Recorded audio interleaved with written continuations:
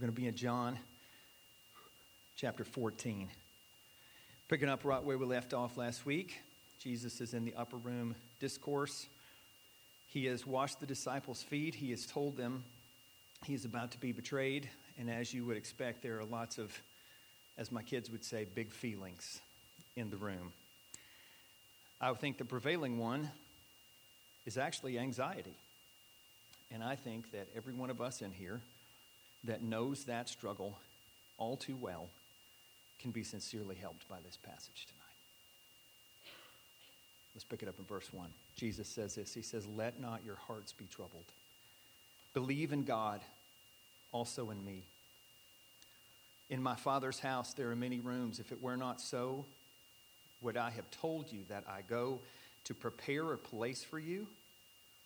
And if I go and prepare a place for you, I will come again and take you to myself, that where I am you may be also. And you know the way to where I am going." So first principle here, organizational in nature. Jesus comforts his disciples with multiple truths in these two verses. Let's break it down. That first phrase, let not your hearts be troubled. This is a picturesque word. Two different thoughts on this. One person points out that it is the same word that is used for the water earlier in the book when the water was troubled. But another person points out that this is the same word that was used just a few verses previous, that it describes the emotion that Jesus had when Judas went astray, that he was affected. So one translation of this could actually be, don't let your heart shudder. It's a strong word, and he's speaking to the gravity of the situation that they were experiencing. Also in the original Greek, this speech that Jesus gives to them, that he uses here, it is a command, but it is offered with uncommon gentleness. So he speaks words of comfort to their hearts exactly where they are. Doesn't he do the same for us tonight? But Jesus continues these commands of comfort in the next verse as well. He says, believe in God, believe also in me. And what's interesting about this is even though it is an imperative or a command, it could also be rendered something more like this. You do believe in God. Keep on believing in him. And the way he's using the word belief here, or believe, is from the Old Testament usage, which denotes a personal, relational trust. He's saying you have anchored your hope in the God of the Bible. Keep doing that. Keep doing that.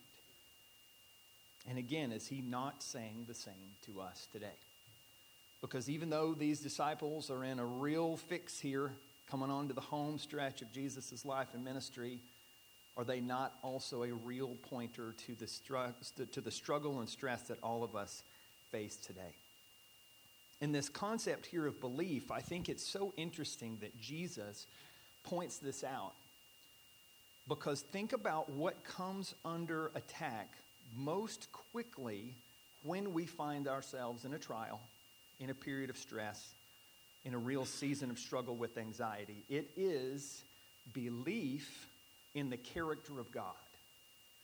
Because what is the line of logic that Satan likes to use when we get bills that we can't pay, or we have medical problems that no one has an answer for, or you get some kind of diagnosis that no one wants? God doesn't love you.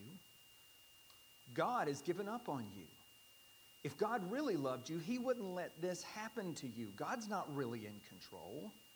He's not really for you in Christ like the Bible says he is. Is that not the screamer, worm tongue reel that the enemy likes to play in our ear? It absolutely is. So we need to be very tuned in to what Jesus is telling them when he says, believe in God, also believe in me. You do believe. Keep believing. And what's interesting here too, and we'll point this out later in the passage, but this is another one of those examples where Jesus is linking himself with God. Many of these guys would have believed in the Hebrew God of the Bible from the beginning, and he's saying, listen, I am the one that has come to fulfill all of those promises. He and I, we're linked. And so he reminds them of this. And I think when we think about these two ideas here, I think we need to ask ourselves, okay, so if we are just like these guys, our situation is different, but boy, it's similar. How do we keep believing? Well, the divine end of things is if that we truly belong to Jesus, he is going to persevere us to the end. That is settled. But yet he also uses the means of grace that he has given us to cause that to come to pass. So we do bear a responsibility for, as you would think of it this way, topping off our belief tank, so to speak. And so the question then becomes, okay, so how do we do that? How do we keep believing in God? And the good news is, big part of it's what you're doing right now. Sitting under the faithful teaching of the Word and then continuing to fill yourself with that faithful teaching any other way you can. Books, podcasts, community group discussions, good music, anything that reminds us of those characteristics that always come under attack in times of stress and struggle. What helps you to remember in the goodness of God, the sovereignty of God, the kindness of God, the mercy of God, the love of God. Anything that can help put that before you on a regular basis helps fill up and maintain that belief tank. So we know what to do. By God's grace, we will do it. But we need to encourage one another all the more as we see the day approaching in continuing to believe in God so that our hearts won't be as troubled. But Jesus has more to say here. Command in verse 1, command in verse 2, and then listen to this logic here at the rest of verse 3. He says, and into verse 3, in my Father's house there are many rooms. If it were not so, would I have told you that I go to prepare a place for you? So that's a question that he's asking there. And what he's certainly referring to there is heaven. He's using my Father's house as a reference, as a metaphor for heaven. And I'm sure there's some debate on exactly how this breaks down, but the way that I understand this is Jesus is not saying that heaven is like a mega motel. This is not like the Opryland Hotel in the sky where each of us has our own little individual room that will be the best room that we ever had. I think what he's doing here is he's talking about this place of comfort, this place of eternal satisfaction, and it's got room for all of us. There are many rooms there. And I think Christians oftentimes kind of fall into one of two ditches when it comes to heaven. There are some groups that seem to only think about heaven. They don't care much about this world. I mean, it's all falling apart anyway, right? So no concern for any type of justice, no concern for the poor. We're just hanging on until the jumbo jet of Jesus comes back to get us, right? So there can be an overemphasis of heaven. But I think where most of us probably fall is we don't think about heaven enough. Because we're just having the darndest time to get through each day. We don't lift our eyes very much to think about the great glory land that is to come. And so I think we need to learn something from this crew, but not overemphasize it, but appropriately emphasize it. That's what Jesus is doing here.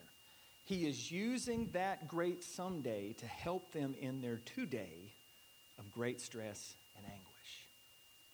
And I love what C.S. Lewis has to say about this. He talks about this on a more sophisticated level as the inconsolable longing.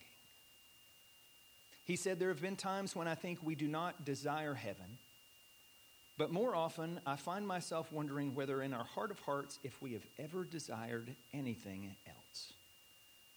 It is the secret signature of each soul, the incommunicable and unappeasable want, the thing we desired before we met our wives or made our friends or chose our work, and that which we shall still desire on our deathbeds when the mind no longer knows wife or friend or work.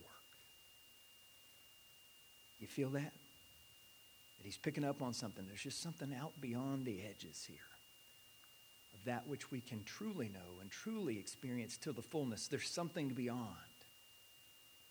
And he goes on to say this in another place. He says, creatures are not born with desires unless satisfaction for those desires exists. A baby feels hunger. Well, there is such thing as food. A duckling wants to swim. Well, there is such thing as water. Men feel sexual desire. Well, there is a such thing as sex. If I find myself with a desire which no experience in this world can satisfy, the most probable explanation is that I was made for another world. If none of my earthly pleasures satisfy it, that does not prove that the universe is a fraud. Probably earthly pleasures were never meant to satisfy it, but only arouse it to suggest the real thing. Doesn't it just kind of lift you up just a little bit? Just make you believe a little bit more that there really is something out there for us, a place of eternal comfort with many, many rooms. That's what Jesus is doing here. That's why he's using heaven to help them in their moment of hell. And look at this, verse 3. And if I go to prepare a place for you, I will come again and take you to myself, that where I am, you may be also, and you know the way to where I am going. Now, this idea here, I will come again, is in the present tense. It's like he's saying, I am coming again. And in the New Testament, there are actually 318 allusions or direct references to the fact that the Lord is going to return and take us to be with him personally. Perhaps the best example of that, 1 John 3:2, Beloved, we are God's children now, and what we will be has not yet appeared. But we know that when he appears, we shall be like him, because we shall see him as he is. So when we think about heaven, I think a lot of things come to mind. We've established that it's real. We established that it's comforting. We established that Jesus uses it to comfort us in times of trial. But even if we're tracking with all that, sometimes I think we can overemphasize certain aspects of heaven to the diminishment of another one. Here's what I mean. We know it's going to be great. There's going to be literal streets of gold, or there's going to be streets that are so amazing that gold was what we had to try to describe them, okay? Either one of those is going to be awesome. But then beyond that, we know that there will be some kind of grand reunion for all those that we have lost, that went on before us, that had their faith in Christ. I can't wait to see some of the grand people that have preceded me there. But at the end of the day, even beyond those two and countless other elements, the thing that makes heaven the most is that Jesus is there. Heaven is heaven because Jesus is there. And here's where I think this is helpful. I think this is helpful on two different ways. It's helpful insofar as it helps put those other things that are awesome and we look forward to in perspective, that there's something even more awesome.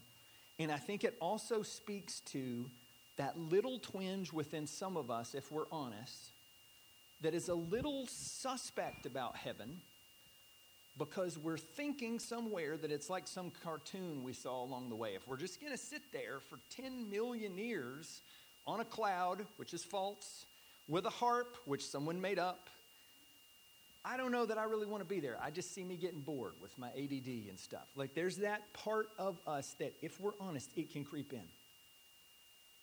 But if that is the case, this is where I think that understanding that what makes heaven heaven is Jesus really helps. Let me just read you this quote that I found this week. Have you ever spoken to someone who said he had no desire to go to heaven, sit on clouds and strum a harp for all eternity? Some think of heaven as endless boredom, like becoming a monk or a nun forever. No, heaven is about Jesus. And our view of heaven reflects our view of Jesus. And the less we think of Jesus here on earth, the less excited we'll be for heaven. If we think of Jesus as a boring, dull, cosmic killjoy, or if we view him as someone who's only to be tolerated, we will have no appetite for heaven. It's no wonder that people don't want to spend eternity with Jesus if they don't spend time here on earth discovering what an inexhaustibly delightful, satisfying, and magnificent Savior he is. We should view our time here on earth as preparation for an eternity with Jesus. Use the 70, 80, or 100 years God gives us to prepare for an eternal retirement. Invest now for your relationship with Jesus. And then I love this. Jesus gives living water. He is the all-satisfying source of eternal refreshment. He is not only profoundly happy himself, but he created happiness. Not only is he beautiful, but ugliness flees from his very presence. When we come to this realization, our appetite for heaven begins to grow. And we will no longer be content with the cotton candy of this world. The more our love for Jesus grows, the more our appetite for heaven grows. Heaven is not great because just that there's no sickness, death, nor pain. It's not great just because the streets will be made of gold and every tear will be wiped away. All those things are true. But heaven is great because Jesus is there. That's what we're really longing for. That's what we really want. Not just a pain-free future, but to be in the presence of Jesus forever. And I don't even think that we can really even imagine how great that would be. But the hope is tonight. And Jesus' hope in that upper room is to gently guide us in that direction. To remind us that he has gone ahead. He has prepared a place. And he is going to bring us there one day. Now look at this. Because we get some interesting commentary here in verse 5. Thomas said to him, Lord, we do not know where you're going. How can we know the way? So Thomas may be doubtful, but he's also very honest. And Jesus said to him, I am the way, the truth, and the life. No one comes to the Father except through me. If you had known me, you would have known my Father also. From now on, you do know him, and you have seen him. So the principle that Jesus is giving here is this. I am the way to heaven. The only way to heaven. Now let's unpack this. The promise that Jesus gives there, that you will know, that you do know the way to heaven, it is in a certain tense that indicates it's in the perfect tense that shows it's a past action with future results. So in essence, what Jesus is saying here is that in the past, you came to know the way, and that knowledge continues in the future. And this language here that he's using about the way, it's really interesting because it has roots in the Old Testament. In the Old Testament, there was a veil that existed in the temple that separated unholy people and holy God. It was a symbol. And the only person that could go through that veil, it happened just once a year, and it was the priest. And then when Jesus is crucified, and just a couple of weeks from now in our study, you'll see this, the veil is torn from top to bottom. And we'll talk about the significance of that. But what he's getting at here is there is a path that we are to walk if we want to get to heaven. And it's not this path, or this one over here. There's one, and I am that path. And to put a finer point on it, he's saying if you walk any of these other paths, they are not going to lead you to heaven. They're going to lead you to hell. But if you walk on this path, it will get you to heaven. And the good news is, disciples, you know it. Because I am that path. I am that way. I will take you where you need to go. And I love what one commentator said about this. In Jesus' specificity that he's speaking with here. Jesus does not only give advice and directions. He takes us by the hand and he leads us. He strengthens us and guides us personally every day. He does not tell us about the way. He is the way. Now, we hear that in our day, and that seems almost offensive. Now, this is what Christians have believed since the beginning. There's no mistake about what Jesus is saying here. Just look back even in the English of this. The articles that he uses here, the way, the truth, the life, they're all singular. So what Oprah popularized probably 25 years ago, that her take on this kind of thing, I'm assuming she still believes this, is that God is at the top of a mountain and we're all taking different paths to get up to him. Some people take the Jesus path, some people take the Buddha path, the Krishna path, or whatever. That's very popular in our day, even now. But that doesn't square with what Jesus is saying. In fact, that's the opposite of what Jesus is saying. Because he is being as clear and as specific as he can be about the singularity of this path. That he alone is that way. And our culture hears that and says, we don't like that. That's too exclusive. And here's the thing. It is exclusive in one sense. And yet at the same time, Christianity is the most inclusive faith system that there is. It is exclusive about Jesus, and it is inclusive in that we will take absolutely anyone. It doesn't matter who you are. It doesn't matter what you've done, what has happened to you. There is nothing that can exclude you from getting in on this if you're willing to get in on this. I don't know of another deal like that. There's always fine print at the bottom of every contract I ever am offered to sign. Cell phone, house, car, doesn't matter. The fine print here is if you will come to me and you will transfer the leadership of your life over to me, I will take you. What wonderful news. Jesus says, I am the way to heaven. I am the way to God. But that's not all. He also says here, I am the truth. You think about all the craziness that would have been around at that time. You think about how much 2,000 more years of craziness that we have today. It's good to know somebody that proclaims to be the truth, because we all have to sort out a lot of lies. But then also he points out here that he is the life. Now, why would he emphasize, with everything that was going on, that he was the life? Well, I think it's because of everything that was going on. He knew that these men were about to watch him ebb away his very physical life in just a matter of hours. And he wanted to remind them again that he was indeed actual physical life, actual spiritual life, and that they could trust him even to the end. And so those three statements, the way, the truth, the life, set up that final statement about no one coming to the Father except through him. Now, when we think about how to apply this, probably many applications, but let me give us just a couple. The first one is this.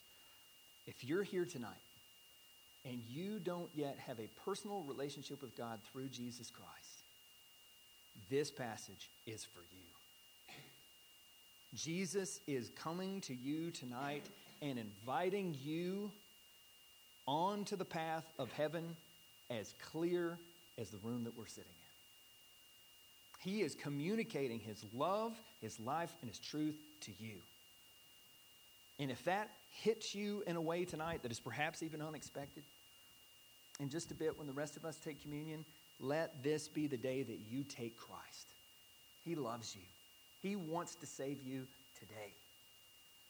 Now, for those of us that have already made that turn, we're already on that way, so to speak.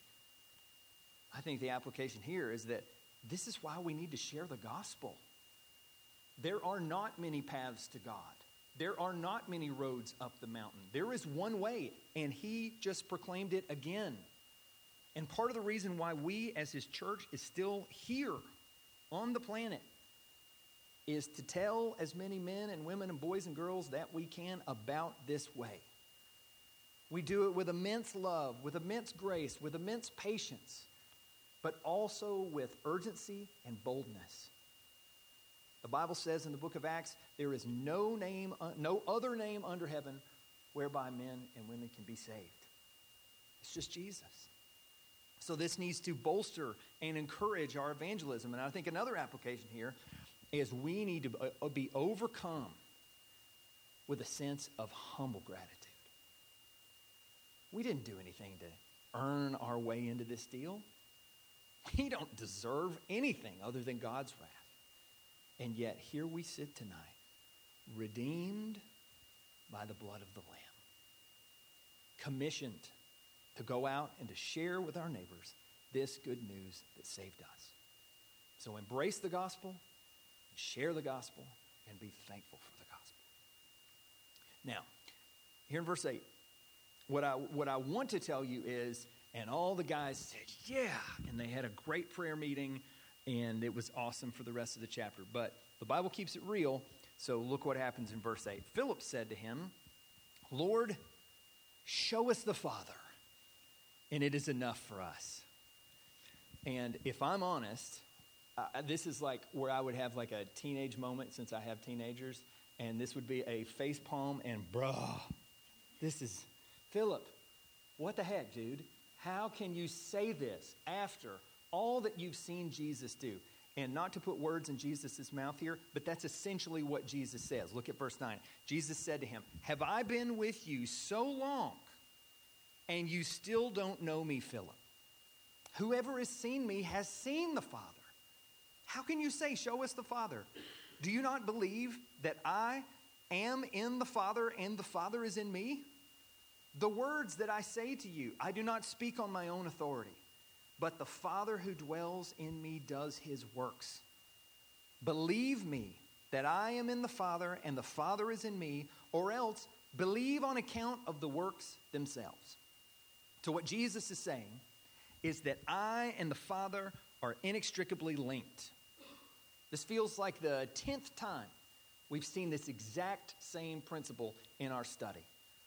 And then he goes further and he says, and if all the authoritative teaching, if all that I've said to you, both in this moment and for the last 3 years, if that's not enough, look at my entire life in ministry. And I don't think he's, again, to quote my children, he's not hating on Philip here. But I think there's a little bit of legitimate, holy frustration of Philip. We have gone over this. We have gone around this tree so many times. I'm telling you, I've been sent from God. We are linked.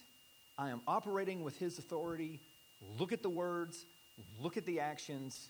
Believe. And I think in his own gentle way, I think he's saying that to us tonight too. Again, there's no sense in which God is beating up on us. But I think there's a good call of encouragement here to us. I know it was for me. Because in the same way that when I get anxious and can get turned around and question the character of God and kind of have to be jarred back to my senses, there are times when I need to be jarred back in this way as well. And I find, particularly with the Gospels, that when I go back and read, I have this, it is a supernatural experience, but a supernatural experience where I look at this and I go, yep. Jesus really is who he said he is, because who else could do that? And Jesus really is who he said he is, because look how he handled this situation with insight that no one else has. And the Holy Spirit uses the word to draw me back time and time again to the same old story that points to the timeless truth of who Jesus is. And I don't think I'm unique in that. I think that the Holy Spirit wants to use the word like that in all of our lives to re-communicate and reiterate the love of God, the greatness of God, and the authenticity of the witness of Jesus. Now, just in passing here, let me say one other thing about that before we move on. If you're here and you do fall into that category that I talked about before, that you don't know Jesus yet, I think there's an application for you here as well. Because Jesus is saying, listen, my words stand up to scrutiny. He's also saying, my behavior, these miracles, investigate them. See, Christianity is not something that people are like, oh, don't look over here. Don't regard the man behind the curtain. Christianity says, look behind the curtain. Look at the empty tomb. This is a real thing. And so I think as we heed his words, we can be helped in a variety of ways. Now, one more little piece of text for us to digest here. Let's pick it up in verse 12. Jesus says this, and you know it's important because of how he starts. He says, truly, truly, I say to you, whoever believes in me will also do the works that I do. And greater works than these will he do, because I am going to the Father. Whatever you ask in my name, this I will do, that the Father may be glorified in the Son. If you ask me anything in my name, I will do it. So in a nutshell, here's what Jesus is saying. After he returns to his Father, which, fast forward, he's about to die, then he's going to be resurrected, then he's going to ascend.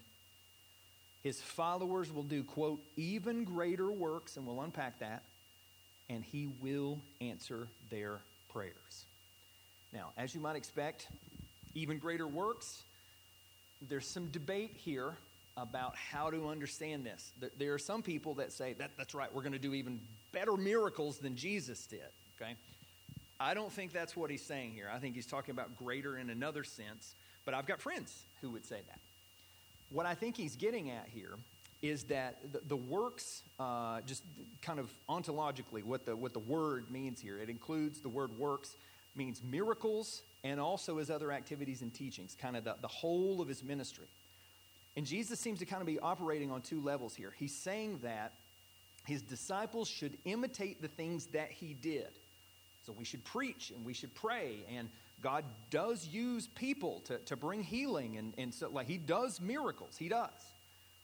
But at the same time, I don't think that Jesus is saying the guys and gals that are going to come after me are going to one-up what I was doing. I think he's using this word greater in the sense of their scope. And this would mean they're greater in the sense of the worldwide nature of them, and also that they're going to result in the transformation of individual lives and also whole cultures and societies.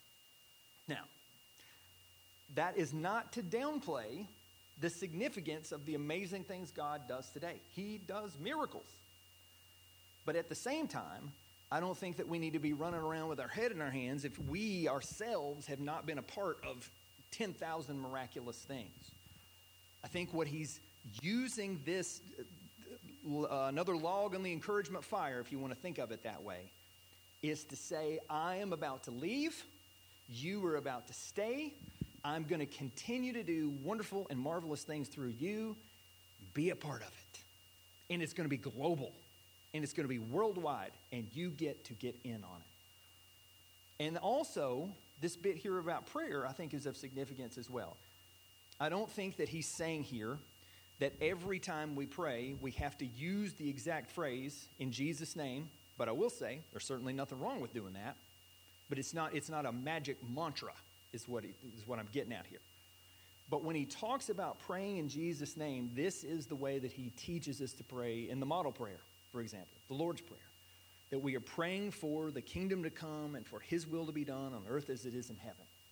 That we are not praying, Lord, I'm desperate for a new Ferrari. But we are praying, Lord, we do need transportation so we can get to church and we can get the gospel out, so on and so forth. And that Jesus answers prayers that are in line with his name.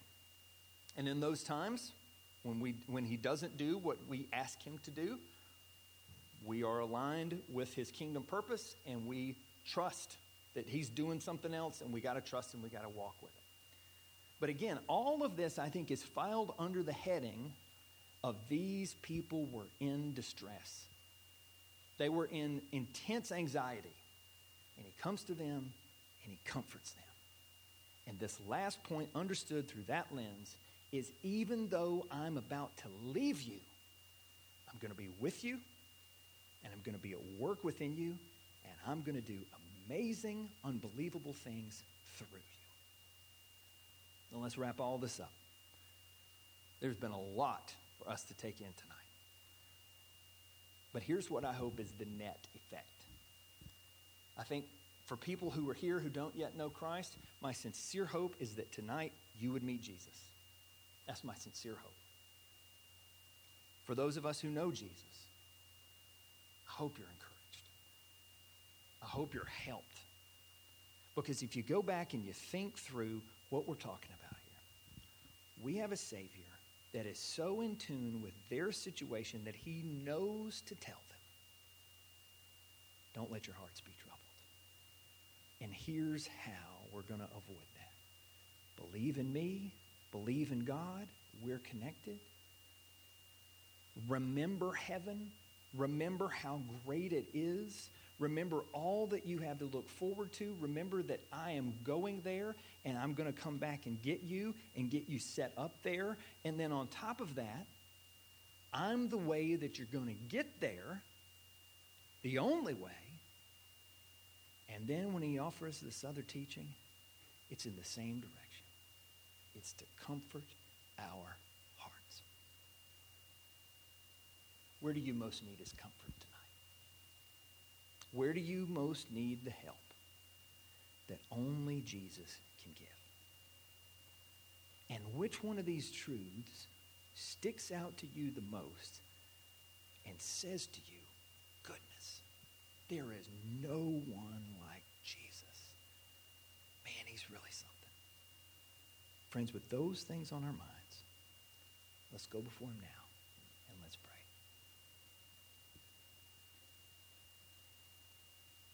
Oh, Lord, we're thankful for this passage.